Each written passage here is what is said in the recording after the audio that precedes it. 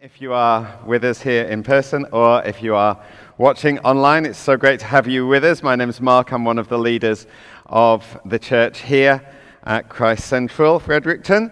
And we have been going through the book of Acts over the last few months, and we've seen how God is working powerfully in these early chapters of Acts. We've had the Spirit of God coming on the believers. Signs and wonders and miracles are taking place. Healings. God's word is being proclaimed. Many people are getting saved. They're getting added to the church. You know, if you look at these first 3 or 4 chapters, it seems like it's a huge success story. Doesn't look to be a lot of things going on. You might think this doesn't look like our church, but it looks as though everything's going great. But now we've got to Acts chapter 5, and actually we begin to see that it's not all one big success story at all. Yes, God's power is still at work, but it doesn't mean there aren't other forces at work as well, trying to shut things down. And opposition is rising up, and this comes in various forms. It comes from outside of the church, opposition comes, but there's also opposition that comes from within the church and within what's going on in the church as well in this new group of believers. So this morning we're going to explore where this opposition is coming from, what the opposition is attacking, and what is to be done in the face of this opposition as well. And we're going to look at quite a long passage, and I'm not going to read it straight at the start this morning. What we're going to do is have it on the screen, and if you've got Bibles, if you can turn to Acts chapter 5, and we're going to be from verse 12, and we're going to go all the way through to chapter 6 and verse 7. I'm not just going to read it, but I'll be referring to it as we go. And so the guys on AB at the back will have to figure out where I am in the story, and they'll have to change the slides. And if you feel they're not keeping up, you can just turn around if you're sitting somewhere near them and throw something at them and wake them up. I'll give you permission. All right. So what we read last week when Joe was preaching, we see that God had been working in mighty power amongst the apostles. People are bringing their sick relatives and friends. They're putting them on the streets, on beds and on mats. And people are being healed in amazing, miraculous ways. Even just Peter walking by and his shadow falling on these people, they're getting healed.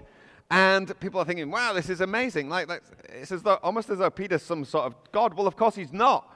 He's not a God, but the anointing of God is powerfully upon him and at work in him. People are being set free from spirits that are tormenting them. And of course, the apostles are still preaching and teaching about Jesus. Many people are coming to know him. Now, all of this is going on very publicly. It's a very public demonstration of the Christian faith, which has really only just begun. Acts chapter 5 and verse 12 says that everyone was meeting together, and it's happening in a place called Solomon's Colonnade. That was a huge courtyard. If you imagine the temple, which is a huge building, and they had different areas of the temple. This was in the outer courts of the temple, a huge wide open area in what they often called the women's court. And it was happening in full view of lots of people. So obviously it's getting quite a bit of attention, all this public ministry that's going on. Now today in our Western society, people are much more nervous about public expressions of faith, of the Christian faith. That's probably changed in the last 20 or 30 years. I know since I've been a Christian, it certainly has changed. When I first came to faith, we used to go to the downtown of our city, and we used to perform little skits in public. We used to preach the gospel. We used to do little things to communicate the love of God to people. And of course, not everyone appreciated it. And we were nervous to do it. We had to take courage. We prayed for each other. Come fill us with your Holy Spirit, God. You know, we're scared about this. Every time it wasn't easier. But we knew that we were carrying the message of eternal life in Christ Jesus. So we kind of pressed past our nervousness and embarrassment, praying to be filled with the Spirit, and we spoke. A few years ago, we did something here where we said, as a church, we're going to go to the summer market. And anyone who wanted to come down could come on a Thursday evening, I think it was, to the summer market. And we would just go out, and we weren't even going to set up together. We'd just go out and talk to different people, individually or in pairs. We only had a handful of people show up. And I think some of that is because the whole culture, both within the church and outside of the church, has somewhat changed. Much of the pressure and the discomfort that we feel might come because as a church we've begun to take on some of the views of our culture, and increasingly our society says, don't go speaking about Jesus. It's a very similar message to what the apostles were getting. Don't speak about Jesus. It's okay to have your faith, but that should be a private faith. It should stay private. Don't let it publicly affect anything. Don't let it affect your work. Don't let your faith affect your work. Don't talk to people at work about it. It's got to stay private. Some people say, leave your faith at the door. Well, of course, that's an impossible thing for us to do biblically because our faith is so tied up in who we are and all that we believe and are in Christ Jesus. But it does cause some of us to become nervous, and we've got to accept we get affected by some of these things. It causes some of us to become nervous to say, actually, Jesus is the only way for people to come to know God. And we might be more happy talking about our faith and what we believe. We might be happy to say, well, you know what? I found Jesus to be a real help for me, but hey, if you found another way, if you've got another faith that is different, well, bless you. That's great for you. And of course, we should respect people's faiths and beliefs. But Jesus said, I am the way, the truth, and the life. No one comes to the Father except through me. And Jesus' words should make a huge difference to us in how we speak with people. Because if we believe those words that Jesus spoke, we know that the only way that people can come into a relationship with God is through Jesus. As I said, our cultural context is not hugely different to the one that the early church faced. They weren't allowed to speak to people either. They were told, don't speak to people about Jesus. And yet they still did. The Bible encourages us not to have a private relationship with God, but a public faith. A public faith. Yes, of course, coming to faith in Christ Jesus is a personal, private thing. Each one of us will have our own story, if we know Jesus, of how we came to know Jesus. Maybe it took a long time to come on that process. Maybe it was a sudden thing that God did in our lives, but we each have something that God has done in our own hearts. And that's a private thing in some ways. But straight away, the Bible says, believe and be baptized.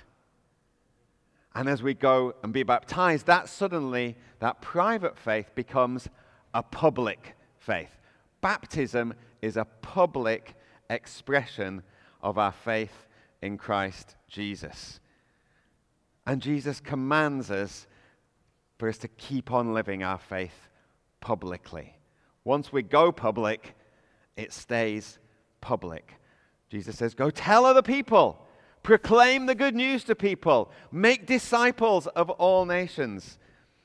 1 Peter even goes on and says in 1 Peter chapter 3:15, always be prepared to give an answer to anyone who asks you the reason for the hope you have. Always be prepared to tell them publicly what reason you have for the hope you've got in us. He doesn't say go and be obnoxious, go out of our way to offend people with our faith, so that's not what we're about. It says go on and do it. It goes on and says do this with gentleness and respect. But if we're honest, many of us secretly hope we're never going to be asked. You kind of think, I'd much rather kind of live out this life and hopefully no one will ask me and I won't have to say. That's not what God wants us to be like. We all battle with these things, each one of us. I battle with them too. I don't want to be at all standing here and saying, hey, I've got it sorted, and I'm wrestling with these things myself. it's difficult to live publicly, but that's what we're called to do.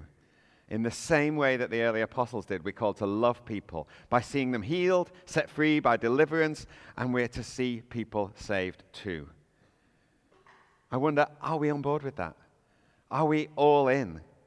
Are we all in on, and that's what Joe just kind of prayed almost. He's like, yeah, we're all with you, and yeah, we're with you, God. Are we? Are we all in publicly? Does it make us nervous? It's no surprise if it makes us nervous. There were those in Jerusalem who highly regarded the Christian believers, it says, but they didn't dare join them because there was a cost. There was a cost. They're going to get in a lot of trouble. And there still is a cost. There still is a cost today. And that's what happened to these early believers as they were healing and preaching at Solomon's colonnade. And this time it was the high priest and the Sadducees, the religious leaders, who came to arrest the apostles, and they came to put them in jail again. And it's very interesting that the reason they gave for this was they were jealous. It says they were jealous. I mean, what is it that they were upset about? People are being healed. Are they wanting more sick people? People are being set free from bondage. Do they want more people to be demon-possessed? You know, what's going on here? These are the religious leaders of the day. It seems crazy that they don't want these things to be happening. But it says no, the high priest and the Sadducees were upset because they were jealous. They didn't have this anointing from God. They hadn't been anointed by God to go and heal people. They hadn't been anointed by God to set people free. The high priest had spent his whole lifetime training, working his way up the ladder to get to the top religious position. And he's upset because God hasn't anointed him to heal and set people free. Instead, he's anointed Peter, an uneducated fisherman. Well, what's all that about? How come he gets to do all this stuff? How come he's getting the crowds around him? He's jealous. We see all the way through the Bible, God anoints who he wants to anoint. God anoints who he chooses to anoint. And actually, those people aren't necessarily any more godly people. Peter messes up more than any of the disciples, with the exception of Judas. He messes up all the time. Yet he's the one who Jesus says, I'm calling you, Peter, and on this rock I'm going to build my church. It's God's choice because it's about his glory and not our glory. And today we can get jealous of people's anointing as well. We can feel, well, maybe I'm as gifted as those people, and how come I've not been chosen? Listen, God doesn't look at our talents or our qualifications or whether we mess up. He's looking to anoint who he chooses to anoint. And as he's doing that, he's looking at people's hearts.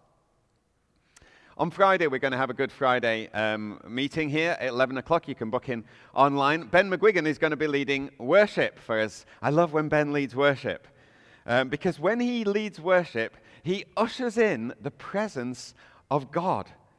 He ushers in the presence of God. Now, let me tell you something. Ben hits more wrong notes when he's playing the keyboard than any of the other worship leaders. He's always getting the wrong notes. With the possibility, more than, apart from myself maybe, who I just play in the wrong key. Or it's out of tune, like last time. But Ben, I would argue, is more anointed than any of us who lead worship. And that's no disrespect to anyone else who leads worship, Grace and Nathan. Great job this morning, But there's an anointing that comes on Ben. Why is that? If he's hitting the wrong notes and I don't know. God's chosen that. Now, I know Ben's heart is for God. He's got a passion for God. He loves Jesus. And God brings the anointing. It's not a formula. But I would encourage us, love Jesus. Don't be jealous of what God's doing in other people. The high priest is jealous. And so he comes to arrest them. But obviously the other reason that the disciples are in trouble is that they're preaching about Jesus. We have an enemy. And our enemy, the devil, uses different people and different ways to achieve his aims. And his main aim, the enemy, is that he wants to stop people preaching about Jesus. He'll discourage us from speaking about Jesus. He'll make us feel we're not worthy enough to be used. He'll make us believe that, isn't it arrogant that we're saying Jesus is the way, the truth, and the life? All sorts of lies that will come, but he'll come at us with opposition as well from outside of the church and inside the church. Maybe from our families, maybe from our friends, maybe from others. We're going to see both in this passage, and we're going to quickly go through them. This Acts chapter 5 is quite a funny passage, if you picture what's going on. We're going to try and act it out a little. Apologies to you who are online. You may not be able to see all this, or any of it. And we're going to have to limit the actors in this little dramatization because of COVID. So I'm going to choose the Rosales kids, if that's all right, because I want you to be some of my actors. And I want two of you, let's have Santiago and Isaac maybe, being the apostles. And I want you to stand over here. So just Santiago and Isaac. Daniel, you can wait a moment. You're going to have a keep it in a minute. Okay, so you can just, tell you what, why don't you just put yourself back with your parents for now? You'll be in a minute. All right, you guys are the apostles. And this side of the room is going to be the crowd who you are preaching to and healing. So you're standing there. You just be healing people and doing what you need to do. And they're amazed. All right. Oh, it's great. All right. Now the high priest is going to come and he's going to arrest you. Now I'm going to kind of be the high priest. I'm going to send someone to arrest you. Now Rick's here. So Rick's a policeman, those who don't know. So Rick, don't get too close to them, but you go and arrest them, and I want them to put them behind that screen. You're going to arrest them and put them in. Come on. This is how Rick does his job. He's done it before. All right. In jail, behind the screen.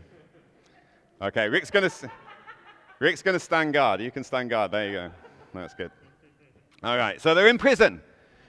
And they've got a guard there. And it's all fine. And the high priest is going to call the Sanhedrin the next day, because this is night. I'm going to call you guys. You're going to be the court. You're the elders of all of Israel. You're going to come the next day, and we're going to try these guys, and we're going to have a court. Okay, that's what's going to happen. But in the night comes an angel. This is your bit. Okay, here you come. You're like a kind of ninja angel. All right? Because what you're going to do... Ooh, careful. You're going to sneak... That's it. Oh, he's got it. The angel, he gets by the guard. And he gets them out. They come on, yeah, that's it. There they go. Oh, yep. Come on out. He says, come on out. He's got them out. And he says, go and preach again. Go on, off you go. You're going to get a night's sleep, but you're going to go back and preach, so you can stand there again.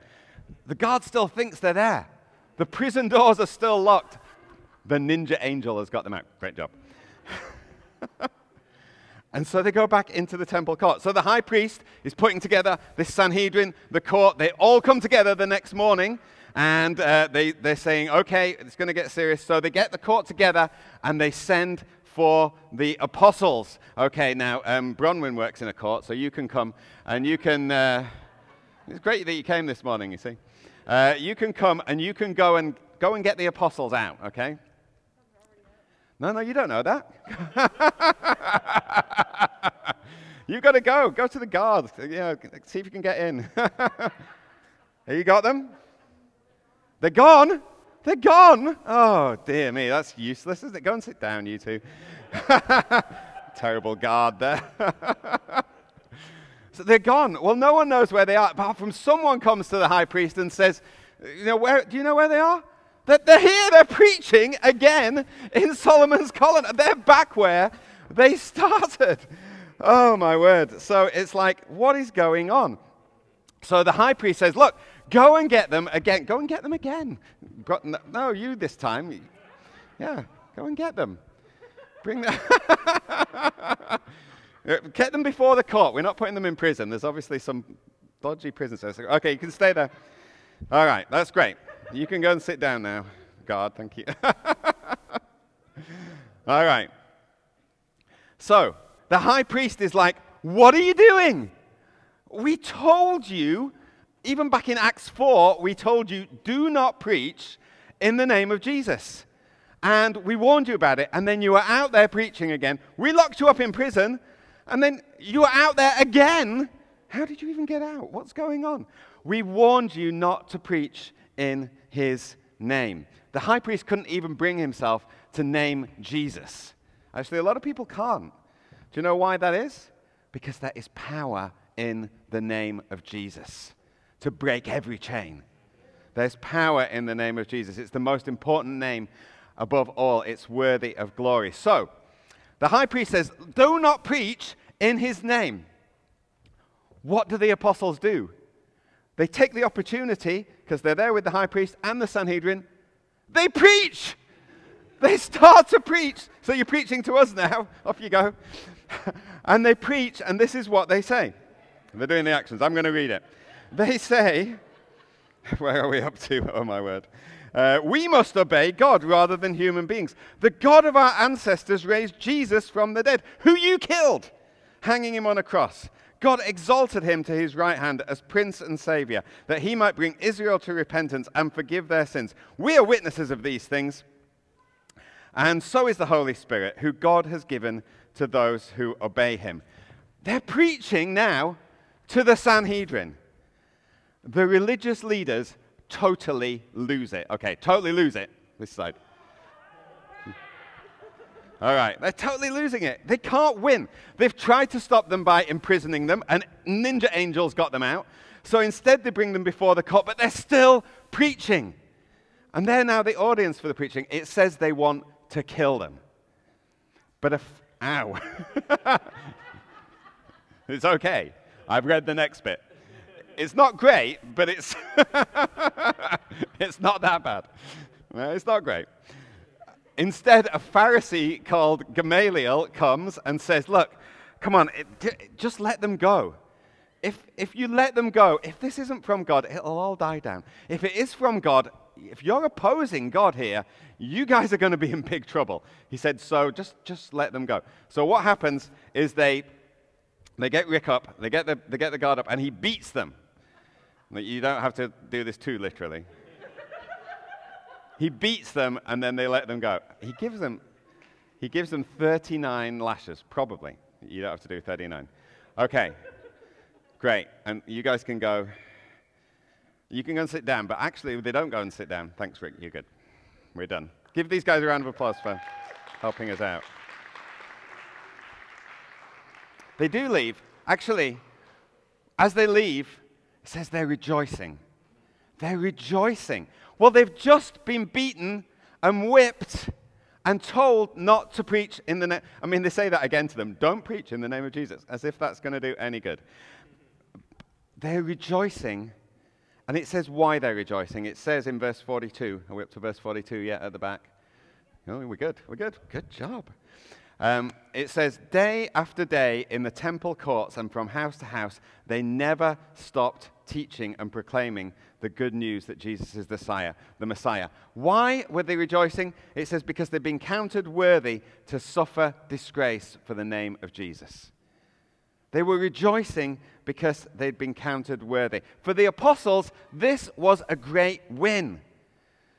They would have been bleeding, and from the whipping they'd had, probably 39 lashes, but they now got an object lesson in their bodies. They're going, their bodies are bleeding, but they can go and stand to people and say, hey, Jesus was beaten like this for you. He was beaten for you. He died for you because he loves you. These guys were all in. They were totally committed to preaching the gospel, the word of God. They knew one day they were going to die. And history tells them, as almost all of them did, one day their time would come. One day God would take them to glory. And the suffering and the beating would end. But until then, they were going to preach the word of God and rejoice that they were counted worthy of suffering, of disgrace. They weren't ashamed of Jesus. There's persecution and opposition that comes from speaking about Jesus. It might not be a whipping and a beating. It might be a loss of friendship. It might be opposition and criticism. It might even come from you just living a godly life because you're not going to sleep with your boyfriend or girlfriend, or because you won't lie at work, or whatever it might be. But church, we have to learn to count ourselves blessed and embrace the persecution. Count ourselves blessed to be counted as worthy of those who can suffer for the name of Jesus. Jesus himself says in Matthew 5:10, blessed are those who are persecuted because of righteousness. So there's opposition from outside. Again, very briefly, there's opposition from within. We don't have time to go into the whole passage. Acts 6, verses 1 to 7. What we see, it says there's disciples were increasing. There's different groups of people in the church. Hellenistic Jews, Hebraic Jews. They were giving food out to widows who didn't have enough money themselves to buy food. And the Hellenistic Jews were being overlooked. We'll explain all of that next time that I preach. But they were getting lots of complaints to the apostles. Can you sort this out? And they were arguing between each other, and they were saying, you need to do something, apostles.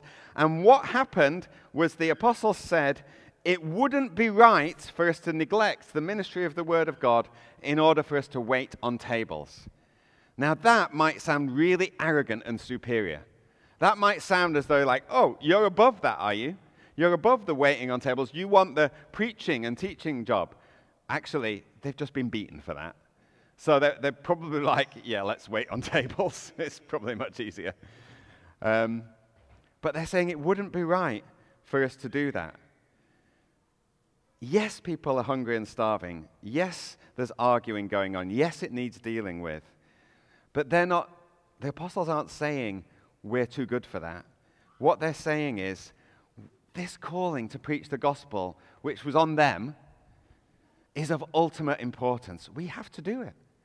We can't let opposition come, whether it's opposition from outside or whether it's opposition from within the church.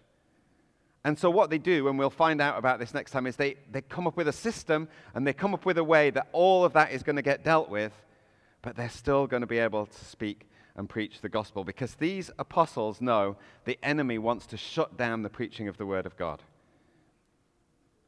We need to realize just how vital the preached Word of God is today. Some people even today will tell us this isn't an effective way to teach people and to communicate to people. Much better to have a discussion over a coffee. Some people will say it's too offensive. It's too confrontational, this preaching. Maybe we need to prioritize other things. You know, we've only got an hour or so for our meeting. Maybe we need to have more time worshiping. If the worship's going really well, let's just keep worshiping. Let's cut the preached word. No. The apostles counted themselves as worthy of disgrace, beatings, and death, so they could continue to preach the word of God. Let's not give up on it lightly. Preaching was described by Martin Lloyd-Jones as logic on fire. It's the power of God, the anointed power of God, to change lives through the changing of our minds, so that we stop believing the lies that we'd always believed, and we start to believe the truth of God, and we can start to walk in faith in that truth. And the power of the Holy Spirit works together with the Word in conjunction. He gets hold of our hearts through the preached Word, and He changes our minds about God. He changes our minds about who we are in Him. We take hold of it by faith, and we live it out. So I would encourage us this morning, let's develop a hunger for the preached Word of God. And what I mean by that is not just entertaining stories, and we can have fun. We had a bit of fun this morning, but really an exposition of God's Word, bringing it to life so that it changes our hearts and our minds. And it's the Holy Spirit who has to do that. It's not the personality of the preacher. Because, you know, when we preach the Word of God, it's not nice. It's not comfortable. It's not what we want to hear, first of all. This message isn't the message most of us were wanting to hear this morning. How privileged we are to suffer for the sake of Christ Jesus. Our flesh isn't going to embrace that. Our carnal minds are not going to say, yes, that's what I want. But the Spirit of God, through the preached Word, can transform us so that we do. So, church, I guess the question here is, are we willing to embrace all that being a disciple of Jesus brings? Are we willing to be public believers, not just private believers? And count the cost of what that means. Because serving God isn't just sitting around a campfire at Green Hill Lake Camp playing a guitar, great as that is. Because serving God and living for Him will involve ridicule and rejection and persecution. Some of you might not have even wanted to be baptized. Some of you maybe haven't been baptized because you're nervous about the public aspect of it. We need to see that's the whole point. That's the whole point. God wants us to go public with our faith. In the power of the Holy Spirit and dependence on Him, we can embrace it and we can go on being public. God can change us. He will change us. Jesus is asking us this morning, will you stand for me? Will you embrace being a witness for Jesus? Being someone who says, yes, Jesus changed my life. Jesus is the Son of God. Jesus is the only one who brings forgiveness of sins and can bring us to the Father. Jesus' death on the cross is an expression of His deep love for you. Are we willing to say those things to people, whatever the cost? It's a message that the early church were willing to die for. And it's a message that God sends His help for. Not just His angels, but His Holy Spirit to empower us, to embolden us to proclaim it. Let's pray for that boldness. Let's pray for the Spirit of God to come and lead us in this. Why don't we stand together? I'm just going to pray, and Grace and Nathan are going to come and lead us in a final song. But before that, I'm just going to pray. If we stand together, if you're able. And listen,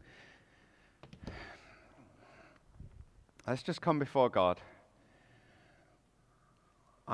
I really don't want to communicate that this is an easy thing to embrace. We're not just embracing these things lightly. These apostles were threatened with death. Many people have died for the sake of Christ. It's not something to do lightly. Oh yeah, I'll die for you, Jesus. Actually, God's wanting to come to our hearts in a deep way this morning and say, really? Are you really prepared to die for me? You won't feel like you are. Are you convinced by the Word of God? Are you convinced by the power of the Spirit? In which case, will you step out in faith and say, God, I'm seeing it in your Word. That's what I want to do. I need your help. I need your Spirit. If that's where you're at, I just encourage you, let's just hold our hands out as I pray. Father God, I thank you for your great love for us.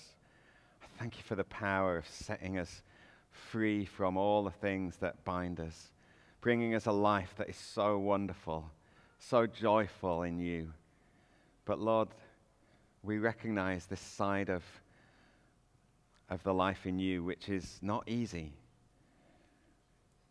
It's difficult to get our heads around being whipped and beaten and then going away rejoicing. We want to be honest, God, and say we don't feel that that's where we're at so much of the time. We need you, oh God. Thank you, your word convinces us. Thank you, your Spirit anoints us. Lord God, I pray, come, do something deep in our hearts even today, that we are changed for you, that we would be publicly willing to embrace our faith, not just in private, but in front of others, that many more people might come to know the love of God. We pray all this in Jesus' name. Amen. Amen.